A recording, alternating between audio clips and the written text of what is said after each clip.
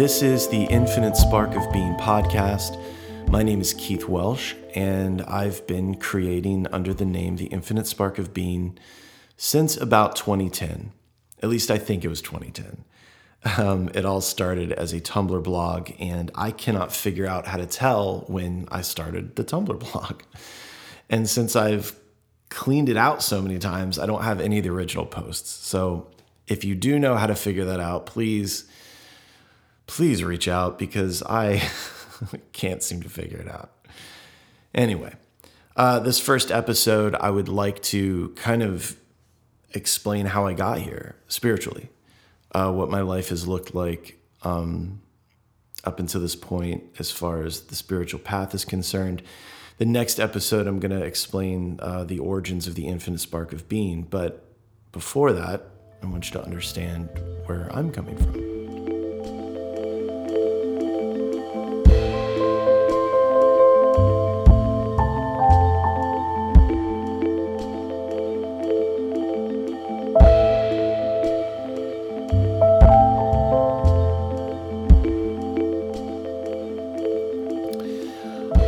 I was born and raised in Palm Beach County, which is in South Florida, and my mother identified as a Southern Baptist. She was very faithful.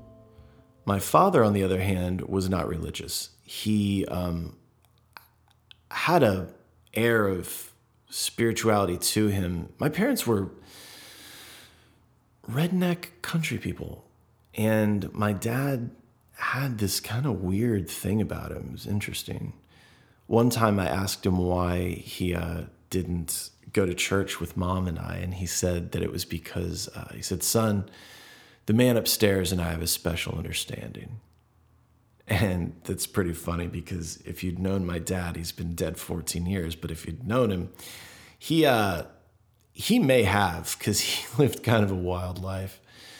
My mother, she died last year, but she was a very faithful lady, but it was that weird kind of faith that people have when they just kind of grow up a certain way and they don't have an experience that turns them on to something.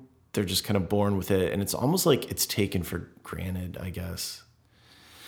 I don't know. A lot of you know what I'm saying, because my faith in Christianity came from the same place, of like, just you're born that way, you're raised that way, and that's just the way you think the world is,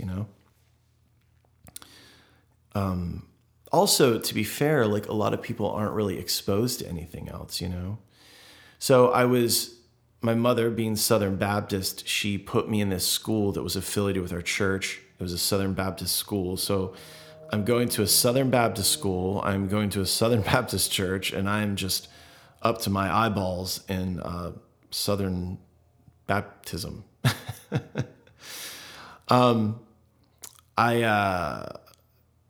That was my life. I was part of the youth group. I did peer group Bible study. I was in the church band, which was this Christian rock band. That was my whole thing. But I never had a moment with it. I was never touched by it or moved by it. I just kind of did it. And a lot of you know what that means. You're brought up a certain way and you just kind of accept things. It's just the way it is. Also, there's this weird threat of burning in a lake of fire. I remember in the last few years, I know it was definitely in my 40s, but my mother was asking me about Jesus and my thoughts on Jesus, because she knows that I didn't exactly, stay in the faith. And I was, we were just talking, and she goes, "I just want to know that I'm going to see you when I die." And that's wild, because that you see the clinging, like her mind clinging to something. But she goes, "I just want to know that I'll see you when I die. I don't want you to go to hell." And I told her, I go, "Mom, I can get used to anything, I mean, I'm sure it's going to be hot for the first week. After that, I'll be fine." She had a really good sense of humor. We laughed a lot. But, she had her religious fear. So I'm going to this church and school, and I did have one experience, and I was 15, and I was surfing early in the morning. I might screw up a lot of the chronology here because I'm kind of doing this on the fly. I know I was 15 because we just moved into this townhouse across the street from this place I was surfing. And we moved in there when I was 15. My dad was off doing something else that is worthy of its own episode. But so I'm surfing at daybreak. I also know I was 15 because I was on a purple and white Local Motion surfboard, and that's the one I had at that time. So I'm out there, and I had this experience where it felt like this presence, and a lot of you have had this experience. This presence kind of filled in the space. And a lot of times people say this presence descended, right? And I've said that it descended in the past. But I think that the reason I would use the word descend is because I using language and being of that kind of, being a human being with a mind, and language being a cognitive faculty, I assumed that it was something bigger and greater than me, so it must have come from above, right? So I'm going to say that it filled in the space. And again, language being a cognitive faculty of the mind, that language is putting the world into context for the mind, right? And I would say that at the time I said that it was this God experience, and that God had descended in God, but it was God through the Christian lens. It wasn't God through any other lens, because the language I was using, the vocabulary that I had, was as a Christian, right? So that's how these things go. At this point, having these experiences now, I consider them unity consciousness experiences. That there are those moments where you get to dip your toe into that ocean, right? Anyway, I had that moment, and what is really interesting when I think back about it is it didn't change anything for me. I had it, and then that was it. I wasn't blown away. I wasn't, suddenly, fervently, whatever. I was just, which is interesting when I think back. Like, why didn't I, go off the rails? But whatever. So I was 15 then. And like I said, very active in the church, youth group, peer group Bible study, and the church band, the Christian rock band. And I believe that it was about 15 years old when I was told that I didn't have a Christian voice and that I shouldn't sing in church. So, how do you like that? Anyway. But when I was I was 17 when I started going to punk rock shows. And that was important because the punk rock shows are where I was exposed to, becoming more involved in punk rock. And, I skated and surfed and was into punk music and going to punk shows and hardcore shows. And there I was exposed to political alternatives, social alternatives, and spiritual alternatives.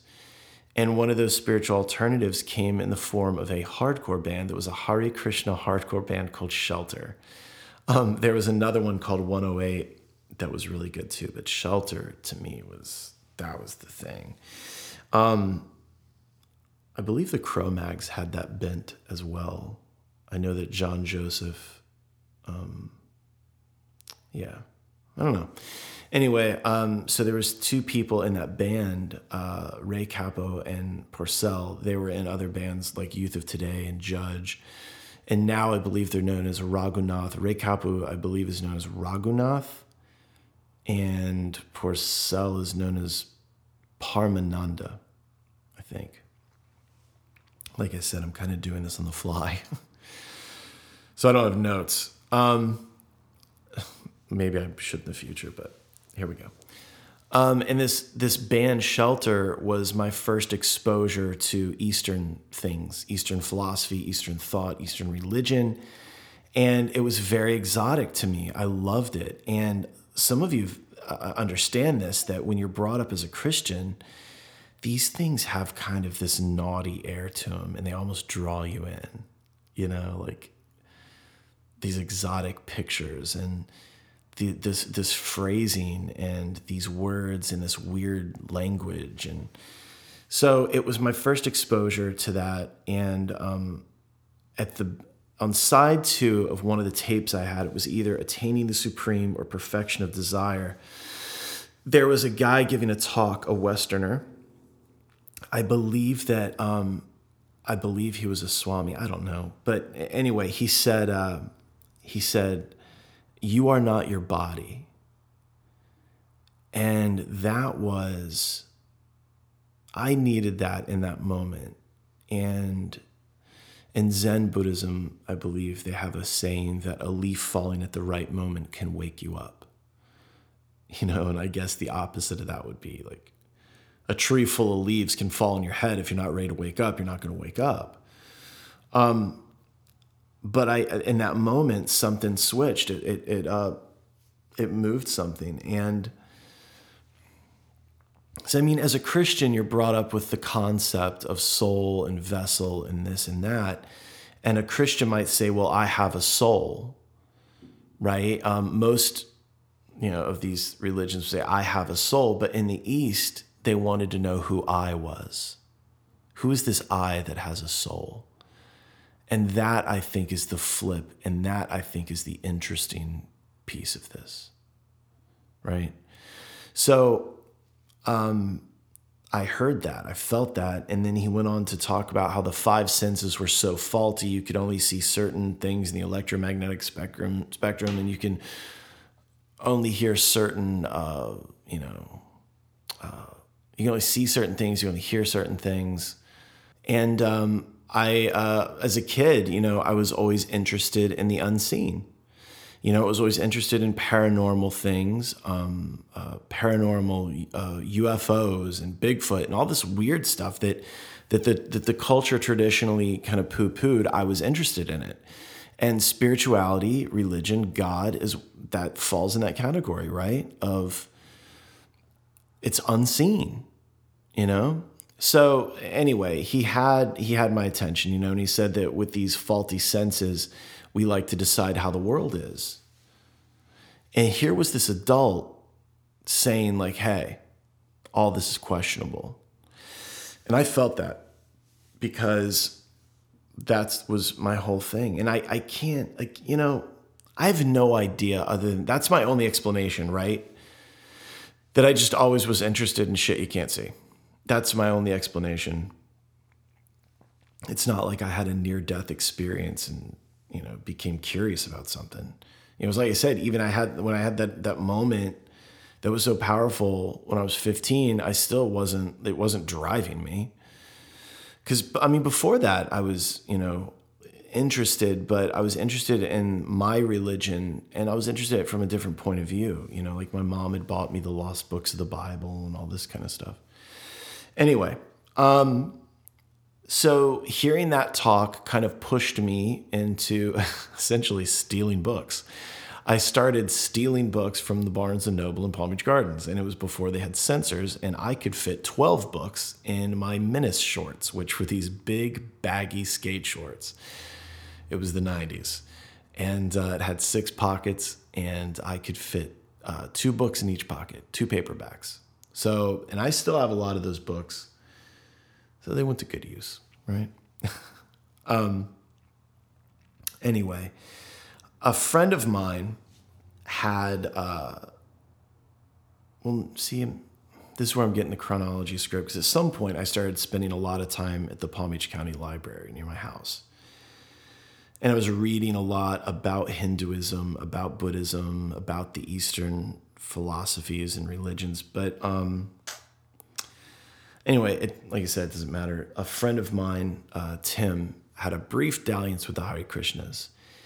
And in that time, he had been given like all these books. So the International Society for Krishna Consciousness, known as ISKCON, has a thing called the Bhaktivedanta Book Trust, and they just pump out books.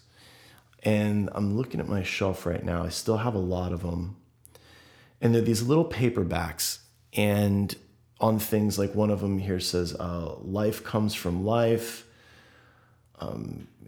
easy journey to other planets, which is interesting, and a higher taste. I can't read them from here. My eyes are bad. But he gave me all these books, and one of the books he gave me was a little thicker. Oh, I also have Prabhupada, like the biography of Prabhupada. But he gave me this book called The Science of Self-Realization. It was by A.C. Bhaktivedanta Swami Prabhupada. Prabhupada was the man who, when he was 70, jumped on a steamship in India and took it to England. I believe he went to England, yeah. And where he was told by his guru at 70, he did this, remember, but he was told by his guru that he should go to the West to spread this stuff. And it was the Hare Krishna movement is known as Vaishnavism, right? Vaishnavism is the worship of the aspect of God known as Vishnu. Vishnu is the sustainer. So Brahma is the creator, Shiva is the destroyer, and Vishnu is the sustainer. So their focus is mainly on Vishnu, and that's where the Maha Mantra comes from, using the names of Krishna and Ram and Hari. So he comes to the West, he brings the Hare Krishna movement, and this book called The Science of Self-Realization was essentially transcripts of him having conversations with people about this. And this book blew my fucking mind, is the only way I can say it. I've read it, again, a leaf falling at the right moment, right?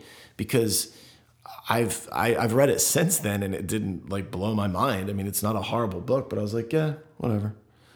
Felt nothing. But again, those are moments, right? They shift you.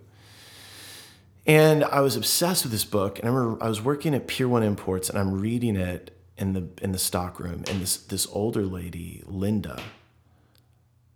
You guys hear that? That is so interesting. There's like these, I just moved into this house, and there are all these weird knocks that happen in this room. It's so interesting. Anyway, this is the room. I'm doing this, and you'll notice there's some kind of room reverberation. I'm in my room with my puja table and altar and all that kind of stuff. I've tried to fix the room noise, so please be patient with me. So I read this book. I'm reading it at Pier 1 Imports, and this woman, Linda, I worked with, this older lady, she comes up behind me, and she knew what I was reading because she was asking me about it, and not in like, oh, what's that, but like in a very familiar way, and then asked me, have you ever read the Bhagavad Gita? And I was like, no, what's that? And I mean, I'd seen the name in these books, but I'd never read it. The next day, she brought it to me. She brought me a Bhagavad Gita. Now, here's the thing that's crazy about that, is that she didn't just bring me the Bhagavad Gita. She brought me the Bhagavad Gita as it is, which is the ISKCON recommended or ISKCON publication of the Bhagavad Gita that has, so the thing I want to point out real quick is that she knew what this stuff was. And that was very strange. In the 90s, in Palm Beach Gardens, to meet this older lady that knows anything about the Hare Krishna movement, Prabhupada, or any of this stuff, that was really wild. I mean, the odds are fucking slim. But she gave me this Bhagavad Gita, and it's a thick hardback one. And the interesting thing about it is that, so it shows the verse in Sanskrit, like Sanskrit lettering, and then it translates it into like Roman letters, like the way we understand letters, but still in Sanskrit. And then it is the direct translation from Sanskrit directly into English. So it's a little kind of jumbled and hard to understand for an American brain. And then the last one is the verse kind of structured in a way that I can understand it as an English-speaking American. And then after that is the purport, which is Prabhupada's commentary. So this thing is like, it's like a textbook. It's not like a textbook. Don't listen to me. But it's good. It's interesting. And it's his commentary on it. And FYI, my favorite. So, real quick, she gave me that, and she wrote the date and her name in it, which I thought was amazing. And so I've been reading the Bhagavad Gita on a loop since 1996. That's when this happened. And so I wanted to say my favorite commentary on the Bhagavad Gita is by a man, and I'm going to screw up his last name, Eknath, Eknath, Eknath Easwaran, and I'm not going to touch that last name, but if you search the Bhagavad Gita and then search Eknath, his will come up. It's got a blue cover. Really great. So I started reading that, and I started to think, this God thing is a game of telephone.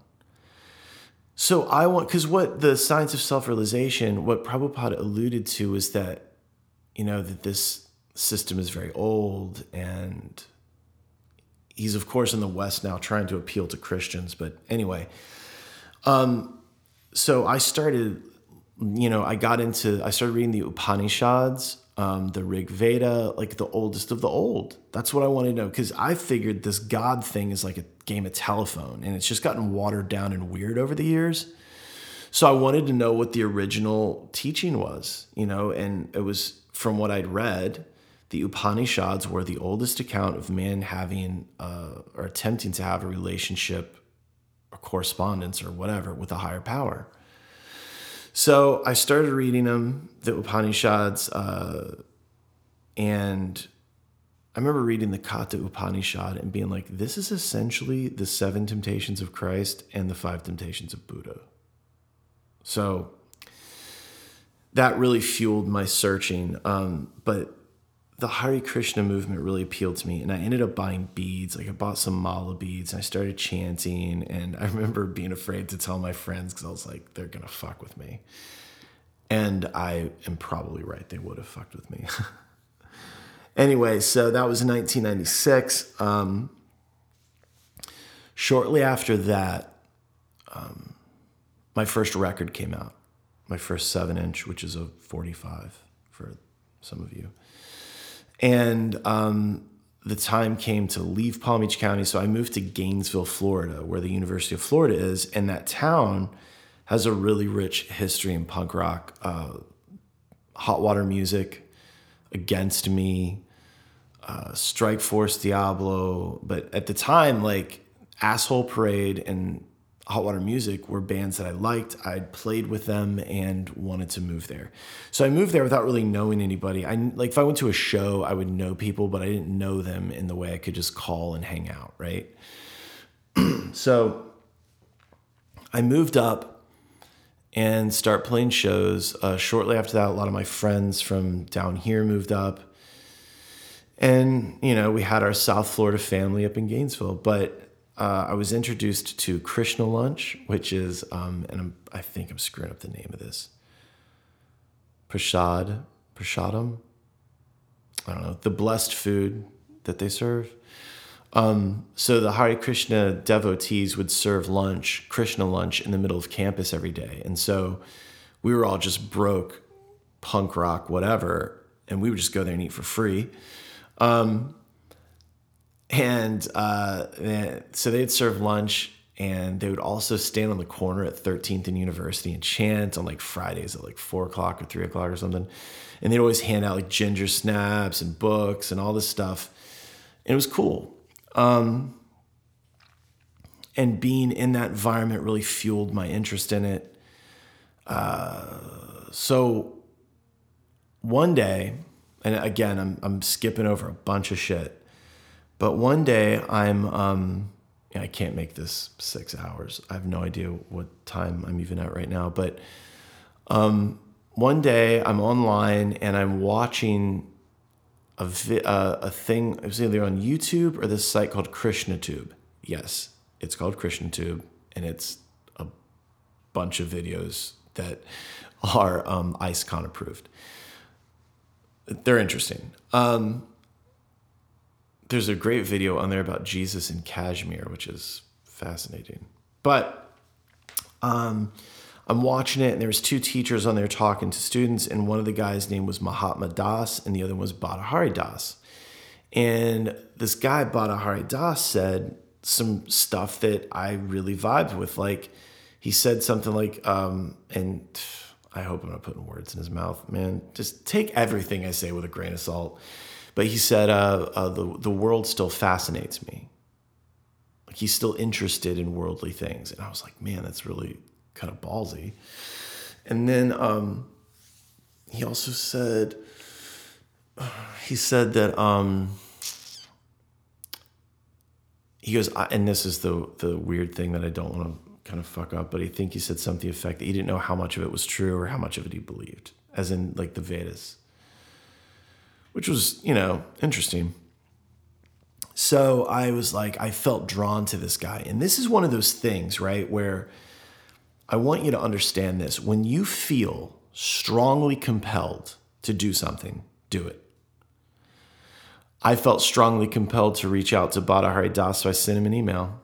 I Googled him, found him. Turns out he's a kirtanwala, like if you ever listened to like Krishna Das, that kind of thing, but he's kind of stays within the Hare Krishna movement.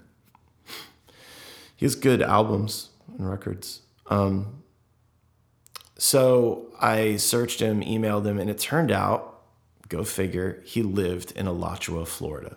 Now, the reason this is interesting, so in Gainesville at that time, Gainesville's in Alachua County, right? And there's a town in Alachua County called Alachua, and it's about 20 minutes or 15 minutes north of Gainesville, and it, at the time, had the largest congregation of Hare Krishnas in North America.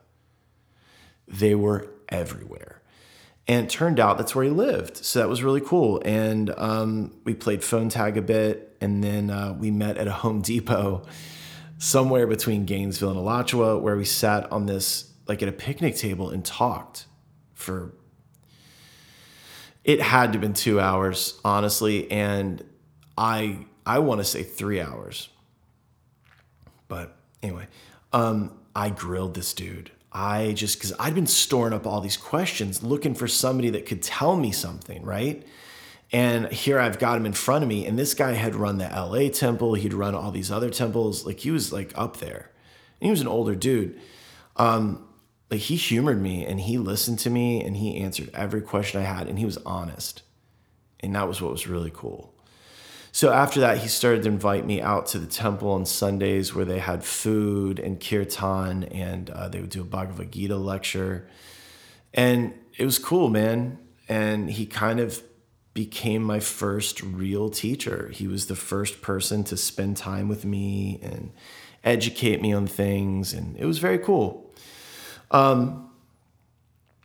And so Hare Krishna, the Hare Krishna movement, Vaishnavism, is a bhakti tradition, a devotional yoga, bhakti yoga. Christianity could be considered bhakti yoga, Islam, all this stuff, right? And the problem with devotional paths is that they only go to a point. Right? They start to give you weird answers for things that just seemed really not thought out. So it's a box, and essentially at the time I'm bumping up against the edge of this box. And about that time, we were married. I'm not married now, but I don't know how to say ex-wife because we were married at the time. Either way, the person I'm married to at the time, she had foot problems and wanted to try Chinese medicine, acupuncture and Chinese medicine. So she found this place, and this clinic was run by a man who was a Tibetan Buddhist Lama, and he was a monk, and his name was Lama Losang. And Lama Losang became, and still is, my most important teacher. And so he has this clinic. He had it before he became a Lama and a monk, and so he keeps it and just kind of funnels the money back into our shrine room there we have the Karma Kagyu Lineage Center that's there in Gainesville, Florida. KTC or KCT, I don't know, KTD, I don't know. They've got these abbreviations because none of our English-speaking tongues can say half this shit. But so I went with her to meet this guy, and he comes out in his like monk garb, and I'm like, oh, this dude's serious. And it was weird, right? He's wearing his red and yellow robes, and so he's got her on the table. He's looking at her feet. She's having these feet problems, and he was funny. He was funny in a really dry, backhanded way, and I don't want to, blow up this person's spot too much, but we're sitting there at his desk. We're done, and he's writing something down for her, and she goes, "So Keith's into all this meditation stuff. Do you think this is something that I should get into?" And he stops, and Lama Losang has this very soft voice. It's very sweet. It's soft and sweet to me anyway, but he goes, meditation isn't for everybody. He goes, if you don't have a mind, I wouldn't bother with it. But if you have a mind, it's probably a good idea to do it. And then he just kept writing, and I was like, this dude is fucking funny. So he let us know that he does a Dharma study every Sunday. So I went. Now, mind you, wouldn't say I'm eyeballs deep in Krishna consciousness, but I would say I'm up to my nipples in it. And I show up to this Dharma thing, and I sit in the back on this couch with my arms folded. And I'm just kind of listening, and I don't like it. I'm like, these guys are just mumbling in Tibetan, and they're sitting here like, there's no singing or dancing, there's no kirtan, there's no food. I'm like, why aren't we chanting? What is this? Because in Krishna consciousness, like the chanting is the most important part. And I'm like, this is just weird. Anyway, it was over, and I left, and I went home, and my wife at the time goes, "So what did you think?" And I go, "Meh, I didn't like it." And she goes, "Are you going to go back?" And I go, "Yeah, I'm probably going to go back." And I started going back, and the next thing you know, a couple weeks later, so you go in the room, and it's all these like meditation cushions and puja tables on the floor, and I was like, the first time I was just sitting on this couch. Next thing you know, a couple weeks, I'm on the floor, on a meditation cushion, meditating with everybody, doing practices with everybody. And there I am. And like Lama Losang told me, he goes, the Dharma just works on you. It just works. And the thing that was interesting was he was saying stuff that I could see happen in my life. I don't mean like predictions. I mean, he's just telling me how it is. He's giving me the nature of reality. He's giving me the nature of the mind, and I'm seeing it unfold. Whereas, I love the Ramayana. I love the Bhagavad Gita. But, I mean, not the Gita, but let's just look at the Ramayana. Like these stories of Hanuman and everything. It's like, yeah, like that's cool, but I kind of need to see some shit happen in my life. So that's why Buddhism sucked me in, man. It just drew me in. At this point, I do have this kind of weird hybrid where like I still chant Hare Krishna. I still have my bead bag and everything, and I still do japa. Japa means to chant softly or whatever. Still do japa. I still do my, Tibetan practices and all that stuff. So I fell in love with the Karma Kagyu lineage of Tibetan Buddhism. And I started going to Dharma study, and then I took refuge. And the taking refuge is, I mean, like initiation or whatever, but you take refuge in the Buddha, the Dharma, and the Sangha. And the refuge ceremony was done by Khenpo Karthar Rinpoche, who's Lama Losan's teacher. Khenpo Karthar Rinpoche died in 2020, and he was the abbot of the North American seat of the Karmapa, which is the monastery in Woodstock, New York. And he was one of the original monks that walked from Tibet to India during the Chinese occupation, but he did the refuge ceremony. And when you take refuge, you get a name. And my name is Karma Chochi Jinpa, which means Dharma generosity. And at the time, I was a graphic designer. And so I'm sitting here in this room taking refuge with all these other people, and there's people watching and whatever. And I get this card with my name on it, and I look up and I'm like, this is fucking stupid. I'm like, this fucking guy pulled this name out of a hat. This doesn't have anything to do with me. You know? And, well, the fascinating thing about it is that my job, my 9 to 5, is in mental health and drug addiction. And I originally was hired to do meditation, to teach meditation, and to do, I was doing groups on Dharma. And it's really strange the way it's unfolded, because now you have the books in this apparent podcast, and my 9 to 5 job is essentially teaching Dharma, because I'm not a therapist. So I teach Dharma all day. I put it in clinical terms sometimes. Lately, I've got a wild hair in my ass, and I'm not. I've been using Sanskrit, but whatever. So that's been it thus far. You know, I remember going to Lama Losan after a little while in the mental health field, and I remember asking him, I was like, why do we get these names? And he said, Rinpoche just picks them. And I said, it's really weird that I'm working and doing what I'm doing, and I have this name. And Lama Losan goes, he just knows. So I thought that was cute and funny. Another interesting kind of coincidence, or I don't know, synchronicity, I don't know what you'd call it, but so I was always interested in the Amitabha practice or the Green Tara practice, but Lama Losan did the Medicine Buddha practice, which is known as the Buddha of mental health.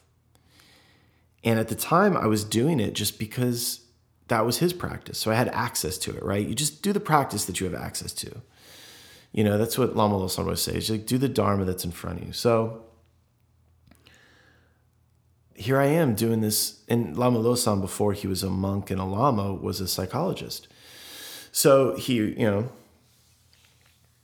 was doing this Medicine Buddha practice, teaching us the Medicine Buddha practice. And that became it. And then lo and behold, years and years later, here I am, working in mental health, being generous with the Dharma.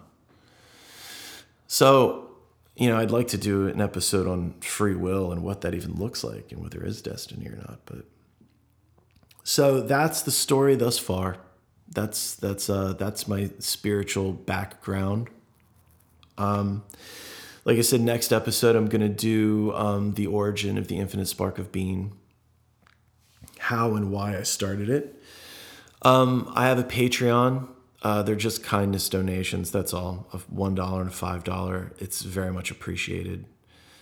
Tell your friends about this podcast, I guess. I don't know. And if you have questions or comments or grievances, reach out. We know each other. That whole thing about us having been mother, father, sister, brother, cousin, aunt, best friend to one another at some point, I believe that. And when I speak with you guys through email or DM or whatever, I don't feel like I'm speaking to a stranger. I know you, and you know me. So don't make it weird. Reach out.